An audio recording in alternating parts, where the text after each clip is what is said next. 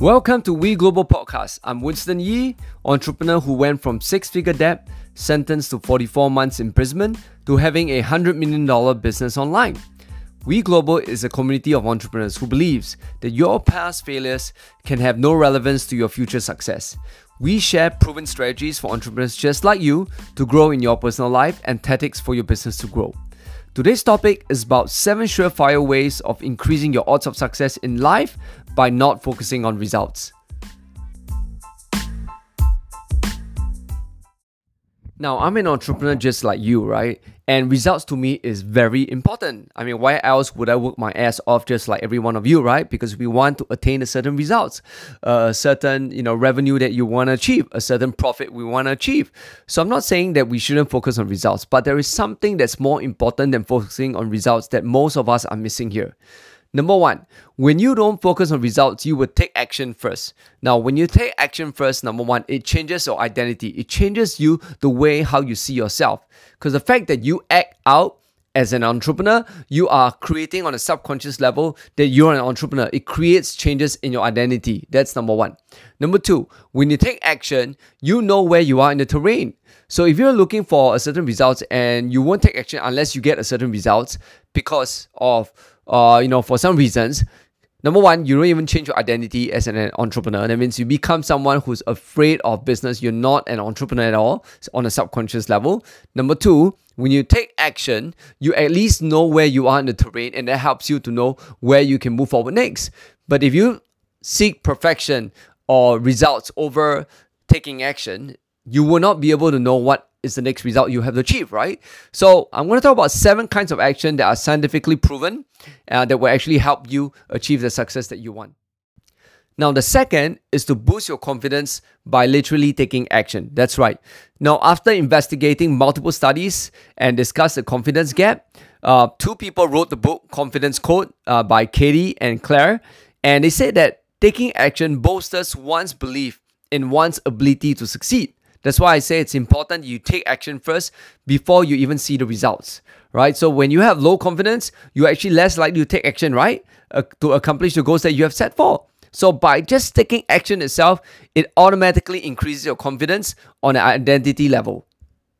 Now, of course, number 2 is to be specific, right? When you set a goal, you want to be very specific. Now, they did their scientific studies already. When you say things like, I'm going to lose weight, I'm going to get more businesses, and that doesn't have as much results as, saying that I'm going to lose 10 pounds, I'm going to land 3 clients next week, I'm going to talk to 50 people today. You have to be very specific. I'm going to spend $1,000 today to reach out to 10,000 people on ads on Facebook. Now, you have to be very specific. Well, number 4 is you have to be smart and socially adaptable. Now, this wasn't the case, okay? Now, in 1980s, for example, success didn't correlate with cognitive ability and social skills at all. However, University of California, Santa Barbara economist Katherine Weinberger says this, that from 1972 and between 1992 adolescent skills endowment to adults outcomes. She compared her data in 1999 study and discovered that people who are both smart and socially adept earn more money than everyone else. So it's very important that you not just have to be smart, but you also have to be socially intelligent, right? That means you have to love people, love interacting with people, and be able to empathize with people. Number 5, according to an article by James Clear in Huffington Post, positive thinking. That's right. When you think positively, you are more solution-oriented than thinking negatively. Because when you think negatively, there's no way for you to feel like there's a solution. Therefore, you will not think out of the box. So by being positive, it means that you are able. There's still a so-called solution out there that you will go out and explore and you will do. Number 6 is to have a growth mindset. Right? This is by Carol Dweck, who wrote the book A New Psychology of Success, that we have to develop a growth mindset, that nobody really has a fixed mind. Our mind literally can grow all the way to our deathbed.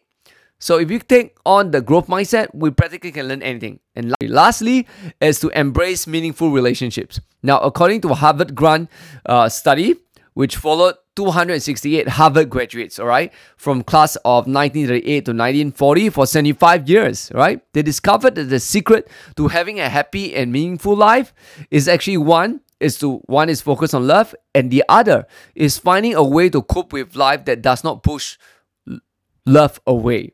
So that's why it's important that you have relationships, meaningful relationships, and that's what will make you happy. So there goes. These are the 7 things, 7 hacks that you can use to actually alter your life, and that will give you a very high odds of success. This is Winston here, and I'll see you in the next podcast.